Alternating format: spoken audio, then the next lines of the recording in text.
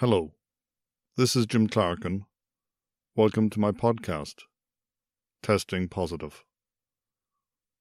A boxer from the 1950s once famously said after losing a fight, "I should have stood in bed."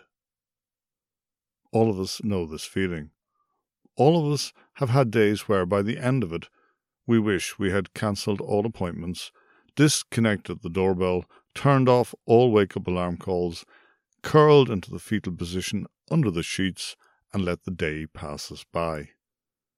Days like that often begin well enough, with you springing out of bed, hurrying down the stairs, and feasting on a cooked breakfast. It is as though the weather forecast is for a bright, sunshiny day. Only someone forgot to mention the scattering of tornadoes on the horizon. However, this was not one of those days. The clouds of doom had already gathered around me, even as the alarm clock sounded. I felt like a Duracell bunny that had run a marathon. All my battery juices were used up. The only thought that got me out of bed was that to arrive in the kitchen after my mother would be a mistake. Like most older people, routine plays a major part in her life. Kettles must be boiled as cod liver oil is drunk, cough bottles administered before inhalers are breathed in, and the tablets sorted through. Nobody wants to be in the kitchen queue behind my mother, at least not before coffee runs through their veins. And so I rushed downstairs ahead of her, organized coffee, and sat down with a slice of brown bread to consider my position. It seemed terminal to me. By any objective measure, whatever ailed me would prove fatal. Being a man, stoic and all that, I decided to finish breakfast before writing up my last will and testament, laying down, crossing my hands over my chest, and allowing my spirit to depart uninterrupted. I had a second cup of coffee and worked out the logistics of my death, the where being uppermost. Should my corpse be discovered on the living room sofa or on my bed? Were the sheets clean enough to die on, or should they be changed first? Which would leave the best impression on the undertaker? For some reason, consideration of my mother's reaction to my sudden demise failed to register. I scarcely noticed her arrival at the breakfast table, my mind being busy working through a selection of handle choices to complement a budget coffin.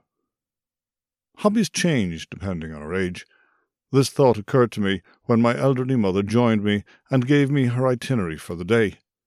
The list ran something like this: bloods to be drawn at 10:30, Harris Library staff for a political tell-all about Boris Johnson after 11, find a coffee companion before lunch, see doctor after lunch. Doctors and nurses play a large part in the social life of the elderly. Competition is fierce. Where women gain social status in their youth by comparing caesarean scars, they rely on larger scars in later life. Having only one hip replacement is the equivalent to losing your virginity. It hardly shows any real interest in life, or men, or sex, or anything at all. You have to exercise, my mother regularly advises a neighbour whose progress, after her hip operation, fails to impress my mother. I was back driving 6 weeks after mine. 6 weeks. Use it or lose it, as they say. In a quick counter-attack, our neighbour proves her body more decrepit than my mother's by stating, "They want me to have one of those. Words fail her, and she squirms in her chair until she finds a way to continue. Those things with the camera. She pauses, eyebrows quizzically high. How can she say what she can't even contemplate? Polite society would never allow such scandalous talk. With some sketchy hand gestures, she leans forward and slowly continues. Up. Your colonoscopy. My mother is a fan of the colonoscopy. There is a lot of social credibility to be gained having coffee with friends while comparing and contrasting the effects of taking that stuff the night before having the procedure. There's nothing to worry about, my mother reassures her before bragging. Had it done dozens of times myself. They are not sticking anything into me, protests our neighbour. I had 3 feet of my bowel removed. There is nowhere for the camera to go. What a boast. Almost as good as having both hips and knees done, with a hint of a shoulder operation on the horizon. That's nothing, my mother splutters. You have 33 feet of gut remaining. She resists telling her friend how many full-grown pythons that might be. Pythons were last week's bowel measurement yardstick.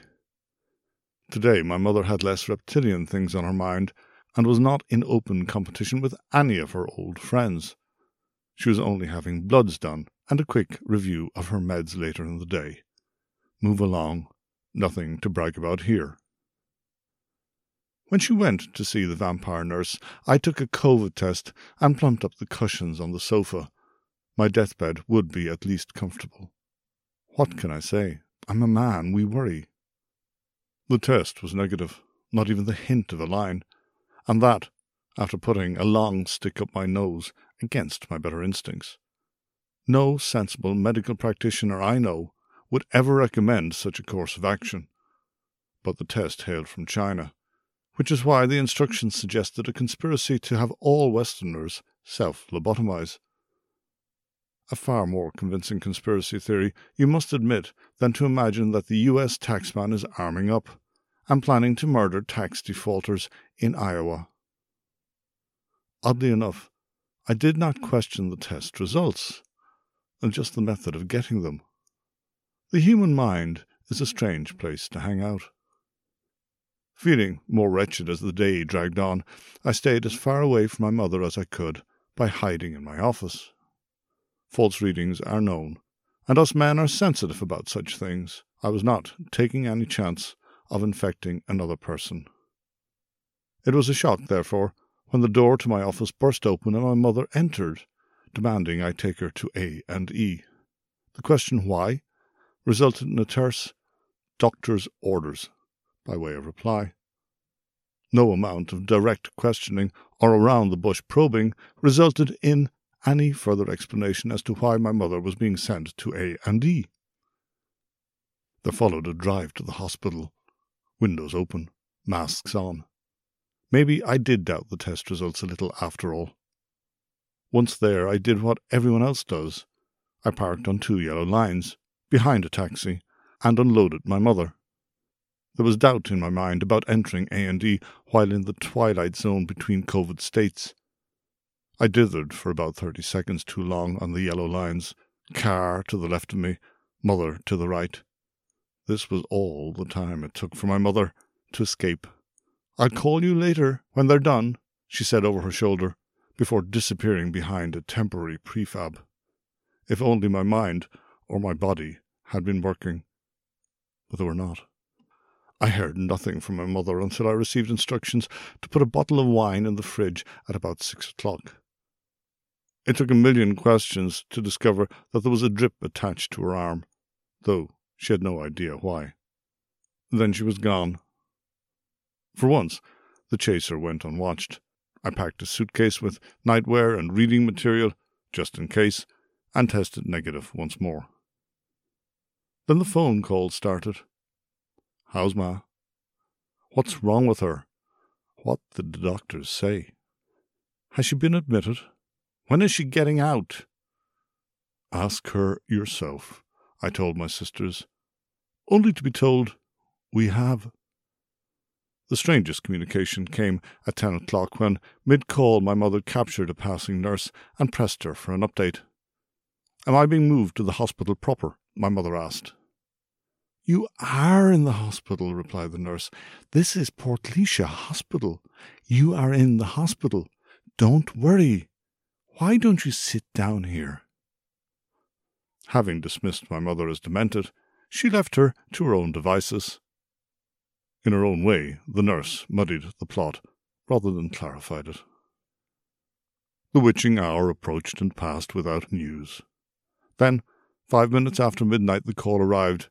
The gym taxi was required, so I hit the road. It seems to me that hospitals are designed to be impenetrable by anyone except a maze runner. Despite this, there were parking spaces in the set-down area of the A&E. I abandoned my car, leaving the parking lights on to indicate my intention of leaving immediately, and headed into the surreal world that is the emergency department. Patients were half glimpsed through windows. Ambulance doors were ajar. Voices whispered reassurance on the night air. A young man walked past me, heading up the ramp to freedom as I was drawn deeper into the bowels of the earth. Thankfully, my mother appeared before I reached the doors to A&E, accompanied by a male nurse. That's when we heard the crash. I looked over my shoulder and realized that the sound could only have come from one place. I indicated to the nurse, whose head was facing towards the set-down area, that he'd find me there. A short sprint later, and I found myself at the top of the ramp staring at two young men who stood beside a taxi. Of all the warning plates to be seen on cars, L plates, M plates, or taxi plates, the taxi plates are the ones that make the driver in me shudder. They are the reddest of warning signs, the pull-off-the-road signs. Lunatic at large, they seem to shout, and looking at the crash site, it occurred to me that the level of evil genius required to hit my car was astounding. There had been 3 car lengths between us when I pulled into the set-down area, and yet the driver had managed to cover that distance at speed, in reverse, and use my car to stop his progress down the ramp, straight to the doors of A&E. A closer inspection showed that my bumper was battered but unbowed. This is when my mother appeared by my side, ready for battle. She looked from the battered bumper to the 2 young men who faced us and managed to get only in a few argumentative words before I convinced her to sit into the car and allow me to handle the situation. The young men who faced me as the church bell rang 1 a.m. were obviously immigrants. Goofy and contrite, they reminded me of the Irish of my generation when we first landed in England, Europe, or the USA.